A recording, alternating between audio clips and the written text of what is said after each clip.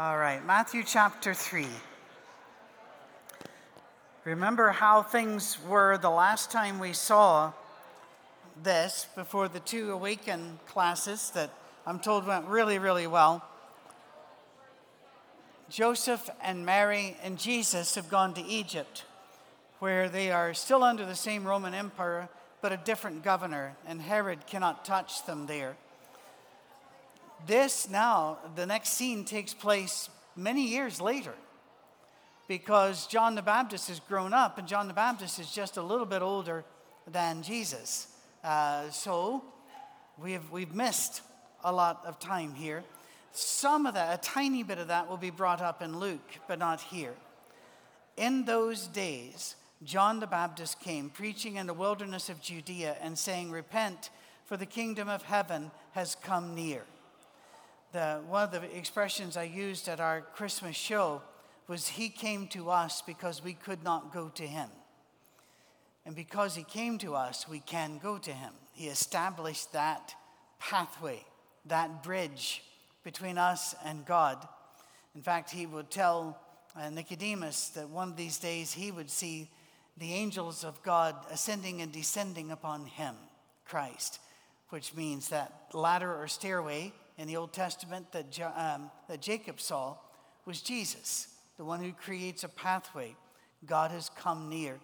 And one of the books that brought me back to a workable faith was Max Lucado's little book, God Came Near. If you've not read it, you need to. That one, and No Wonder They Call Him the Savior, really allowed me to get my head around what needed to be done. So repent, for the kingdom of heaven has come near. Real quick, the word repent, there are people who say, well, feel sorry. That's not really what it means. It means to change your direction. There's an inherency in that you acknowledge you were going the wrong way. I'm one of the guys, one of the men that has no problem stopping and asking for directions, because I just don't understand why you would spend more time being lost. Let's just stop. And I worked with my co-worker in Scotland. Ian would direct me, "Oh, right, go down this way. No, go right there." And just we'd be so lost. And his expression every time was, "No, it's all right. I've been lost here before. I'm going to stop. I'm going to ask somebody." Well, change your direction because God's here. Change your behavior because God is here. It is, I've seen bumper stickers or something like, "Jesus is coming soon, look busy." Anybody know what a boss button is on a computer? They were real big back in the days of DOS and the first Windows programs. It was, you might be sitting there playing games, which back then were one little white brick hitting another white brick, but you might be playing games. And if the boss comes, there's a button that you had programmed. You hit that one key, and it's a spreadsheet. And the idea was, it makes it look like I'm busy. Never works for me because I don't use spreadsheets, so that would just give myself away. God is here, so behave. Well, we know that Jesus has promised that he is with us always. So now what does that mean? He is here. Let us act appropriately. But this is he who is spoken of through the prophet Isaiah, the voice of one calling in the wilderness, "Prepare the way for the Lord, make straight paths for him." Straight paths for him. What in the world does a straight path mean? Well, the Bible uses two different words for straight, and we have two different words for straight. We have the GHT word for straight, and then we have the STRAIT word for straight. Two very different words. When the Bible says that narrow and straight is the path that goes to God, I've seen depictions of that as arrow straight. No, that's the wrong straight. It's a twisted turning around the rocks, around the issues. For example, the Straits of Magellan. Have you heard of those? Right, you round the tip of the southern continents, whether it's Cape Wrath or rather in the north, Cape Wrath, whether it's the southern around Africa or around South America, you are in dangerous waters. There are many different currents that hit many different rocks, weather issues. Those are called the straits. And that's that narrow and straight. But here he says, make straight paths for him. That doesn't mean to make a nice road he can walk on. It means get to him. Don't, what is the American expression, dilly-dally? Don't hang about, as we would say. Don't hang about. Go. On your bike is the way the Scots put it. To mean get there, on your bike. He's the safe one. Remember that whole thing about the apostles are afraid they're going to die. Peter sees Jesus walking on the water and wants to go to him. He was the only one that made the right decision. If you're afraid, get to Jesus. Get to Jesus. Well, moving on. John's clothes were made of camel's hair, and he had a leather belt about his waist. His food was locust and wild honey. People go, oh, when I was a boy, I thought that was so cool. And I still do. There's an interesting thing about the locusts, though. In Leviticus, those are unclean. And here's another weird one. In most cases, so is honey. The honey is a weird one. It kind of pops back and forth on the line, and we can talk about that whenever we decide to talk about the Old Testament more. God's pathway sometimes is revealed bit by bit, but I often wonder about that and how he got dispensation here. Have you ever been in a country where they eat bugs? You can find big bowls of them, fried, spiced, a little paprika, a little Thousand Island, I don't know, a little ranch dressing maybe. People say they have so much protein in them, and I'm happy with them having protein in them. I shall leave that protein to them. As it is theirs, who am I to take that from them? People went out to him from Jerusalem and all Judea and the whole region of the Jordan. Confessing their sins, they were baptized by him in the Jordan River. Let's talk about why they would be doing this. I'm reading a book by Philip Jenkins now, which is about that time period and how it gave rise to Christianity. If you've never read any books by Philip Jenkins, you really need to. He's an amazing theologian and historian, but when he writes for people that are not theologians and historians. He doesn't dumb it down, but he's really a good writer. He captivates you. And his book, In the Crucible, where he talks about all of these different pathways coming. Rome has devolved. It was a republic, but now it is an empire. It went from being governed by the Senate to being governed by a triumvirate, 3 heads, to now governed by one. Therefore, it had become more and more idolatrous, and the Jews were wondering, what are we to do? What is our response to an idolatrous, murderous regime, and a greedy one at that? As the Celts put it, you make a desert and you call it peace. Well, that's an angst. There are other angst. Herod, their governor, is not Jewish, but acts like he is because he wants to use power over them. He could make a case, but it's not a good case. He has done things which offend the Jewish people, so now what do they do there?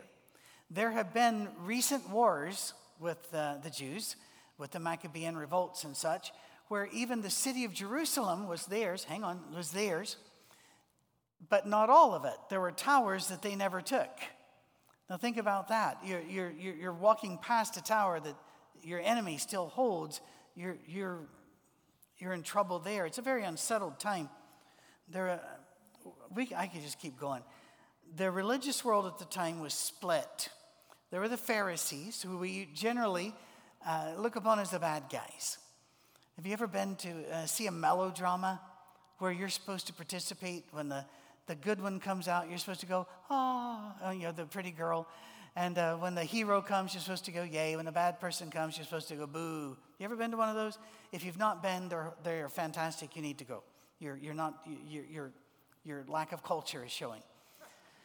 And one of my favorite ones I went to with Cammie out in Golden, Colorado, back when we were still dating.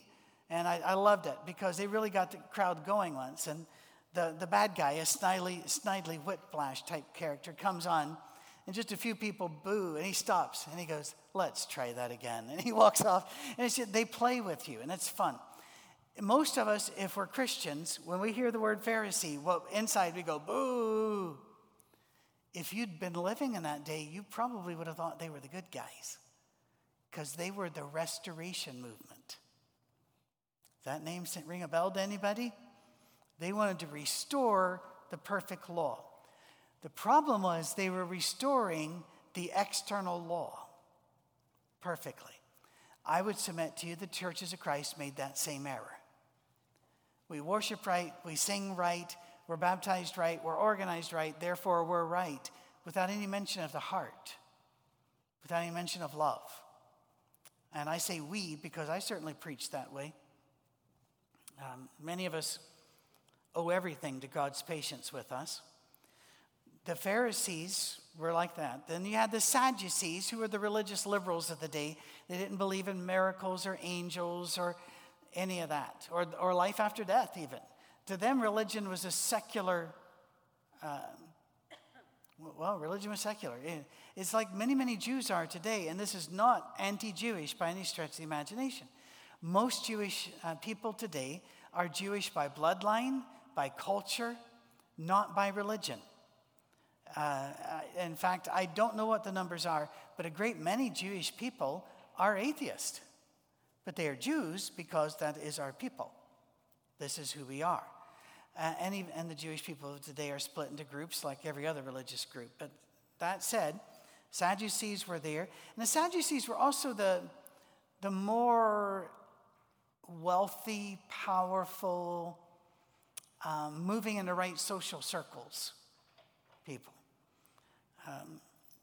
Old jokes that don't really mean much now about, for example, a man that was a Baptist until his business started doing a whole lot better, and now he's an Episcopalian.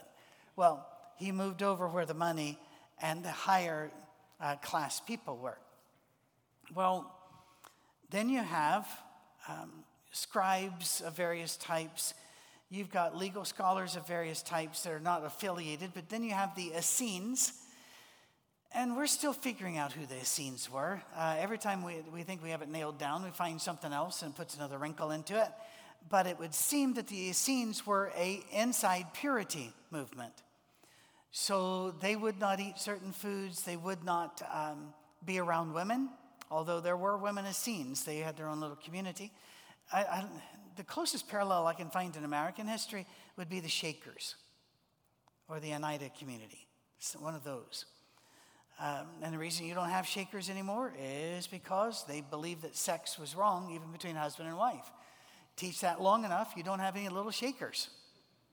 You have a vacation Bible school and there's nobody there. There's your clue. But to be honest, and that's being a bit rough on them, to be honest, they thought they were the last generation and God's coming back. So there was no reason to have babies. Every generation has thought it was the last one because it's all about us. You had all of this, and then you had the Roman soldiers there, you had the tax system, you had the petty bureaucracies. All of this was throwing, how can you be a faithful Jew? You don't know which way to go. So they were always listening for an authentic voice. John the Baptist was authentic.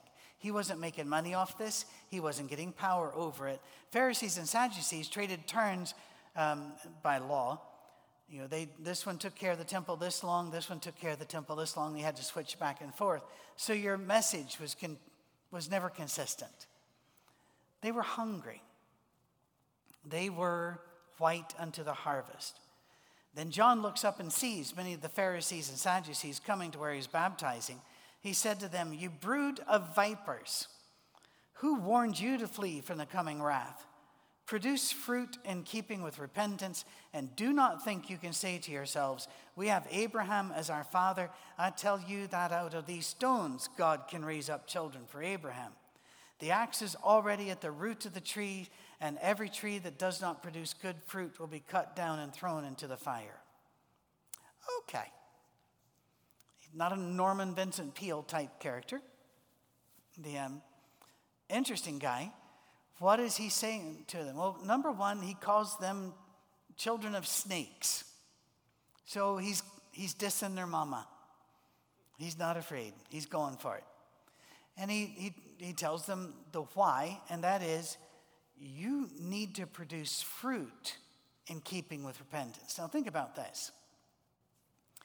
The Bible says, let him who stole steal no more, but rather let him work with his hands so that he can give. That's fruit worthy of repentance. If I was verbally mean and critical of Cammie, and I was convicted that that was sinful and wrong, which it would have been, and therefore I'm going to change, I can't just go silent. I have to produce fruit worthy of repentance. I have to deal with her being open about the fact that it was me who failed, it was me who went wrong, and now I'm changing my tune and actively working on changing my tune. That's fruit worthy of repentance. You cannot fix everything. I feel for alcoholics on so many levels. Addiction is brutal. But one of the 12 steps, if they're going to AA, means to make amends with everybody they've hurt. I will submit to you that that's a lovely idea, but pretty much impossible. And I'll explain why. An old story, never happened, it's an illustration, of a man that slandered this other gentleman, slandered his name around town, as we said in the sermon, killed his reputation, ruined his reputation. Convicted that what he had done was wrong, he went to the man and said, freely confessed, it was me, I'm the one that did it. I was completely sinful, completely wrong. What can I do for you? And the man that he slandered says, I need you to do two things. One today, and come back and I'll tell you the one to do tomorrow. He said, anything. He says, go up on top of that hill over there and empty out a feather pillow, down pillow. Okay, he did it. Next day he says, what can I do? He says, now go get the feathers. Sometimes you can't get it back. Sometimes the fruit worthy of repentance doesn't mean you've gone to make amends and change everything. It means you've done what you could and now you're living a different life.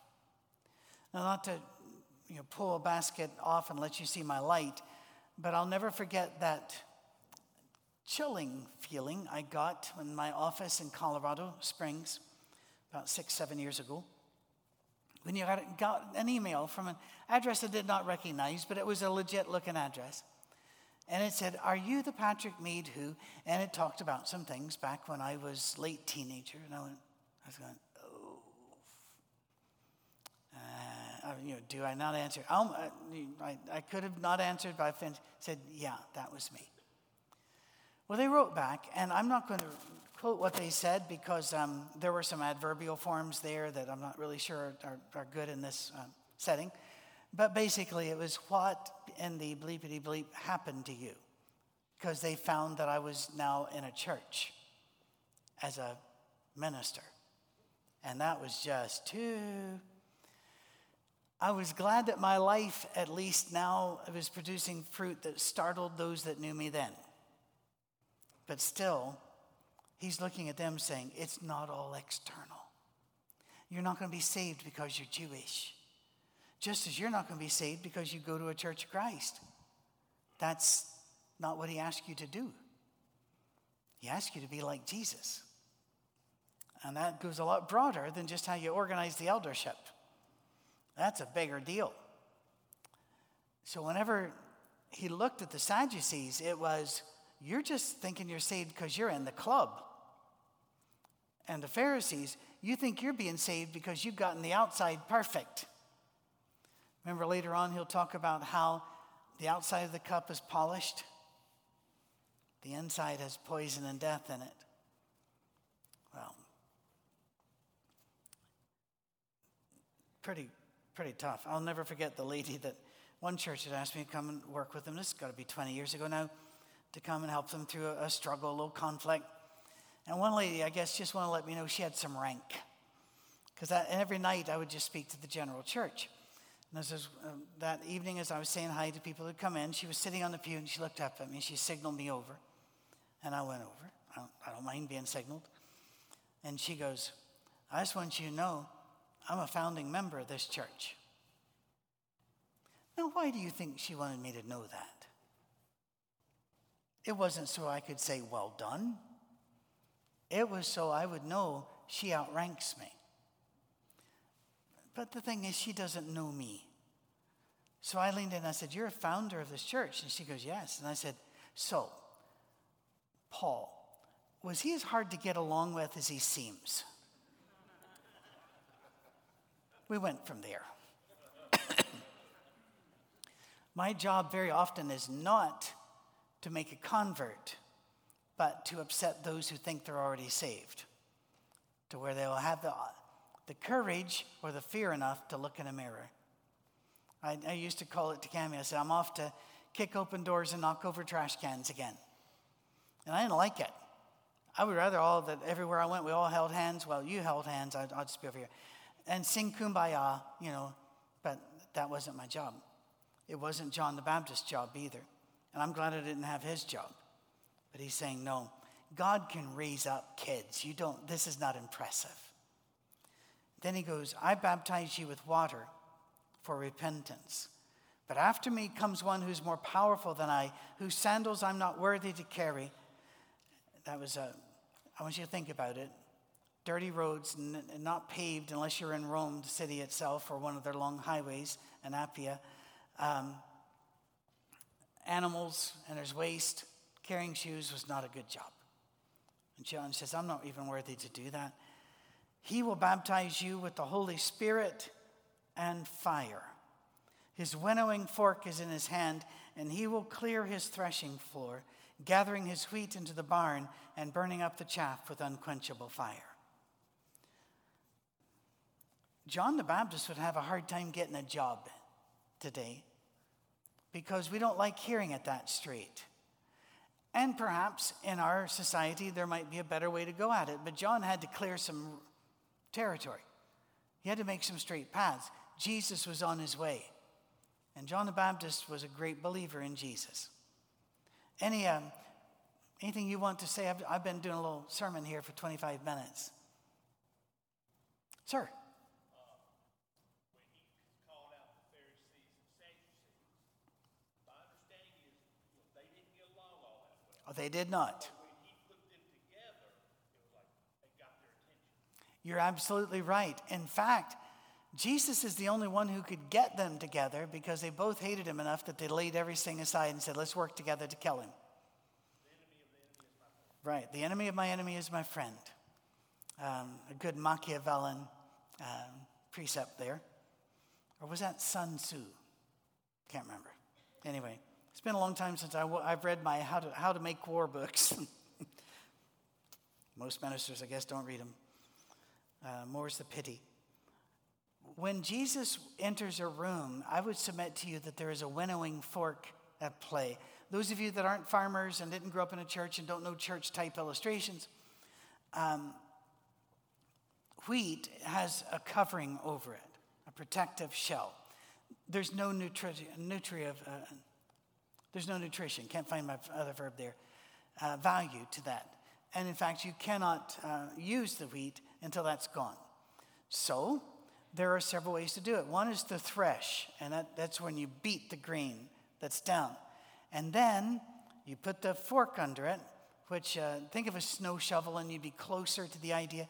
You get under and you throw it in the air, and the wind blows the chaff because it's a lot lighter, and the wheat falls down. But you have to do that and do it. It's very dusty, very hot work. But then you have the wheat, and you can make bread with it, and people can survive. So when Jesus walks in, he does separate us. If Jesus came into my life tomorrow, do you not think that there would be some aspects of my life he would disapprove of and others that he would approve of? The way I responded here, what I was thinking about here, the way I spent my time there. And do you not think that having Jesus in the house would sharpen you as to noticing what is chaff and what is wheat? Now, I'm hoping I'm getting through, but you're Church of Christ, so you don't really react that much. Let me try another. I love our grandsons, and I love our son and daughter-in-law and our daughter and our son-in-law. I love Cammie's parents. And if they're coming to our house, I ask, when are they coming? I also ask another question. When are they leaving? Why? Because behavior has to be modified when somebody else is in the house, right? Even if it's a very simple thing, such as you have one working bathroom, behavior has to be modified. If you're used to walking around in your pajamas, behavior has to be modified. There's somebody present. When Jesus enters my life, there are some things he wants to blow away and some things he wants to stay. And if it takes beating and then the throwing into the air to get it done, it's worth it to God. You look like a man with something to say, Albert. I know you've got 5,000 thoughts. Do you want to share any of them? Or you don't have to.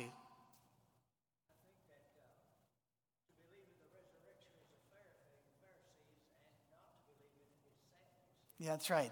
They're sad you see because they don't believe in miracles. And that's how you remember that. And it's fair. You got that. Well, then Jesus came, the drama. Then Jesus came from Galilee to the Jordan to be baptized by John. But John tried to deter him, saying, I need to be baptized by you, and do you come to me? Jesus replied, let it be so now. It is proper for us to do this to fulfill all righteousness. Then John consented. Now we need to talk. When I was a boy, there was a liturgy, but we did not admit it was a liturgy. You know, there were prayers that were always said, guide, guard, and direct us, and give the preacher ready recollection, and be with the sick among us, and that sort and take separate journeys and bring us at the appointed time. All of this, but also I can remember. Cammie and I had just been married not long before, and I baptized a man in Norfolk, Virginia. One of the elders came up to me after. He said, Patrick, you forgot to say for remission of sins. I said, no, I didn't. I just didn't say it. And he said, you're supposed to say it. And I said, would you look in the scripture this afternoon? And when we come back tonight, if you'll show that to me, I'd appreciate it. Honor to whom honor is due. He came back and he goes, I guess it's not in there. But don't you think it's good to say it? I said, here's the thing. It's good to say a lot of things, but that guy's got to get baptized before his feet wrinkle. We could do a lot of good here. I could quote the Sermon on the Mount here, and that would be good. We're baptized because Jesus said to be baptized. But what threw me was my old mindset was that of that elder. Every time I think of Jesus being baptized, he didn't have any sins. So why is he being baptized? Well, when the preachers would say, well, it's because he wanted to do that, so show us what to do. That was not enough for me, because if you're being baptized in baptisms for forgiveness of sins, and you don't have any, and you know it, but you're still being baptized, that seemed to me to be a bit dishonest. And that was not a popular position to hold in my second grade Bible class, especially when you're the preacher's son. It did not make that afternoon pleasant, but I still hold to it. Now I know that almost everybody baptized by John would have been baptized many times before and would be baptized again. Self-baptized in the mikvah. They would dig these down into the ground or into the stone. They'd carve it out. They'd line it if it was in the dirt. You have steps going down and steps going up. I know steps do both, but they were assigned. It's kind of like, I've seen those signs, we apologize if the escalator's out of order. It's just stairs. It's not out of order. It's a very handy thing. Anyway, before they would do worship, I don't know why I've got itchy nose. Somebody's wearing the bad perfume. I'm just going to blame you. That's all I'm doing here. The men and the women, but they would not use the same, would pray before going into the temple, and they'd go into the water, and they would ritually bathe and then come out of the water. Sometimes doing that several times in one trip. And it was a sign of devotion to God, of being clean to God, and also being in the community. non-Jews weren't allowed to get in those waters, in the mikvah. And if you have more than one, it's mikvaot. They make that a plural that way. But these people would have done that before. This is a part of their religious obligation. It's almost like taking the Lord's Supper to us. That's not a good illustration, but it's the best I can come up with. It was a part of their life to realize to approach God, we must be clean. That's why it's really special that Christians just have to be baptized once.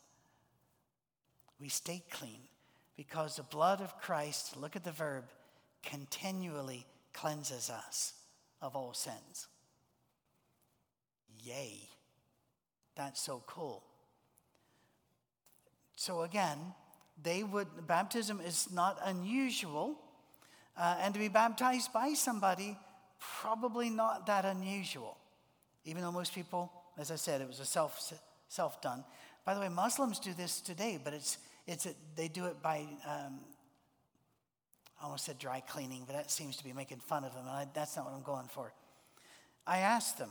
I went to a mosque in Nashville and observed a worship, and I've now been twice. And I'm not going to try to approximate because I'm not sure what they were. I didn't memorize. But I noticed that everybody they would do this, and then and their hands would go like this. And I thought, all right, what is this? And I asked one of them, I said, what do these mean? And they said, this is ridding ourselves of impurity before Allah so that we can be ready to pray and He will receive our prayers. And I was thinking, mikveh. That's what the Jews did, but they did it with water. Anybody have any questions about that? Oh, and Albert's ready. Go for it.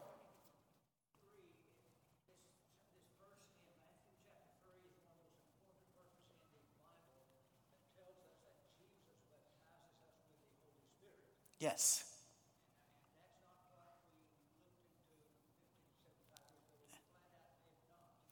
Yes.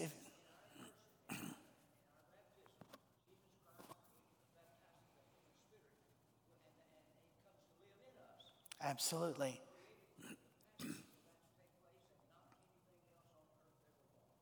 Now, agreed, 100%. And I would assume everybody who heard our brother Lemons agrees.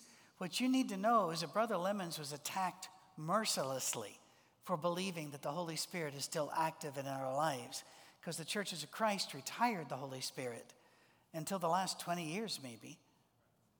And you would lose your job for talking about the Holy Spirit having any other job than just speaking to us through the written word. Do you remember that song, I Know Not How the Spirit Moves, Convicting Men of Sin? We actually had to cross that out in our songbooks and put, we know just how the Spirit moves. Creating believers through the word. We had stripped him out and thrown him into a trailer park in Florida, retired somewhere. And it was a horrible sin. But this is one of our pathfinders here. Yeah, we were not allowed to sing that one. That phrase, beyond the sacred page, I seek thee, Lord. We had to cross it out and put within the sacred page. Isn't God wonderful that He spared us? He did. Please remember that when you see somebody else that you think God should kill. His patience that frustrates us is what saves us. So, where are we? Yes.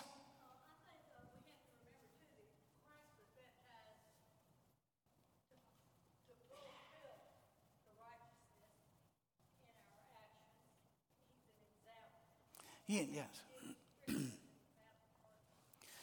And thank you for bringing me back to that. When Christ was baptized then, He wasn't trying to fool anybody that He needed sins that were forgiven. He was joining our community. He was walking with us and doing what we do. If Jesus were to come and be in your house, He'd probably be fine going to the Ryman with you to listen to some, well, not to all of them, but to some of them. He'd be fine with going places with you and playing games and soccer or baseball or whatever. He'd be fine with that. He joined our community. He walked with us. He, as a Jew, we are baptized. That is what we do. And so he is baptized. I find it, once we remove that false idea that all baptism is only to forgiveness of sins, baptism is very, very important. I would never, never, never suggest that it was even optional. However, I want you to think about this. When I was a boy, I wanted to be baptized early. I kept pushing for it from the age of 8 on because I knew the Bible. And I knew all the arguments. I knew the pros and cons and alike. And we lived it. We saw it. And Dad would say, no, Jesus was 12 when he started. And so we created a doctrine called the age of accountability. Do you remember that? So you're 11 years old. You're safe. Happy birthday to you. You now are lost. Let the flames of the candle show what your future will look like. I don't know, something like this. And so all of a sudden, just boom, sin. Well, I knew when I was 8, I'm sorry, in my head is a party. It's a party. And sadly, they're not teetotalers. There's more wanting to come out, people. Just don't encourage it. Just don't encourage it. It's a beastie. Is that how we work? I knew when I was 8 years old that I was doing bad stuff. I had people tell me I was doing bad stuff too, so that was helpful. It was helpful. And I can remember when Dad told me after a long talk that he would finally baptize me next Sunday. I was terrified to play. If I got on top of that fence, I could fall off and die, and I'd be in hell forever. I didn't understand. We baptize because that's who we are. Have you ever noticed when kids go to camp, which this church, camp, is like turned to 11 for you Spinal Tap people? It's amazing. If you're not a Spinal Tap people, why are we even friends? Anyway, and you'll have baptism after baptism after baptism. And you might be, when I was a boy, the preachers would even say, they're pushing them and they're making this an emotional thing. And I'm going, as an adult, I look back and go, no, they're saying, these are my people. I'm in. This is what I'm here for. This will seem such a minor thing to you, but it was huge for me at the time. Cammie and I were in our flat in Dundonald, Scotland. So much I could say about that. But we were watching the telly, and there was a show on about religious faith. Now, you can't have, like Fourth Avenue Church of Christ, can't buy time or even a commercial on British TV. That's been banned. But they do bring in religious, like a priest or someone, to do a thought for the day or something near the end before they signed out. I don't even think they do that now. And every now and then you'd have a program about religion. Well, they showed, and I believe it was a Baptist church somewhere in England, and there was a young girl, and she had her robe on, and the minister was down in the water. Most baptistries, they are cut into the floor. So they can't order a baptistry from 21st century Christian like we can. So they're cut in the floor. And she stood there, and he down below said, and this is really, really close to, it's not quotation, but I think it's very close. He said, do you renounce sin and Satan and all of his devices? And she said, yes. He said, do you believe that Jesus is the Christ, the Son of God? She said, yes. He said, do you promise and pledge to forever belong to him and live a life of faith? And she said, yes. He said, then come be baptized. And as she walked down the water, I looked at Cammie. For the first time in my life, I said something like this. I said, that's my sister. They didn't use our formula, and he didn't ask her if it was for forgiveness of sins, but it's not about her understanding. It's about her linking arms with the people of God and saying, he is my God.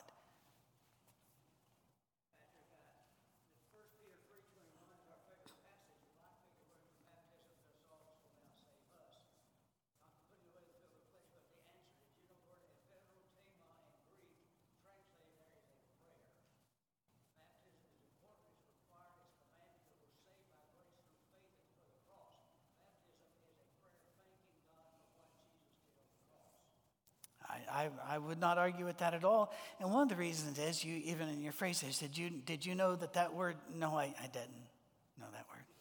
I don't do Greek. I have friends. It's kind of like whenever people ask me, they'll say, I'm having this flare up over here. And I'm going, inside brain bucket, I know a lot. Outside, I don't, but I know people. And so I know Albert. And so yes, and in fact, the word confess, if we confess Christ before others, the word confess there means more than to say you believe. It's the same word as profess, as in profession, the way you live. And Paul calls that a prayer. Pray without ceasing. Let your life be a prayer. I got to stop. We didn't get all that far. We haven't even gotten to where the Spirit of God shows up, but we will next week. In fact, he's already shown up. Don't worry. God bless. The drought is over.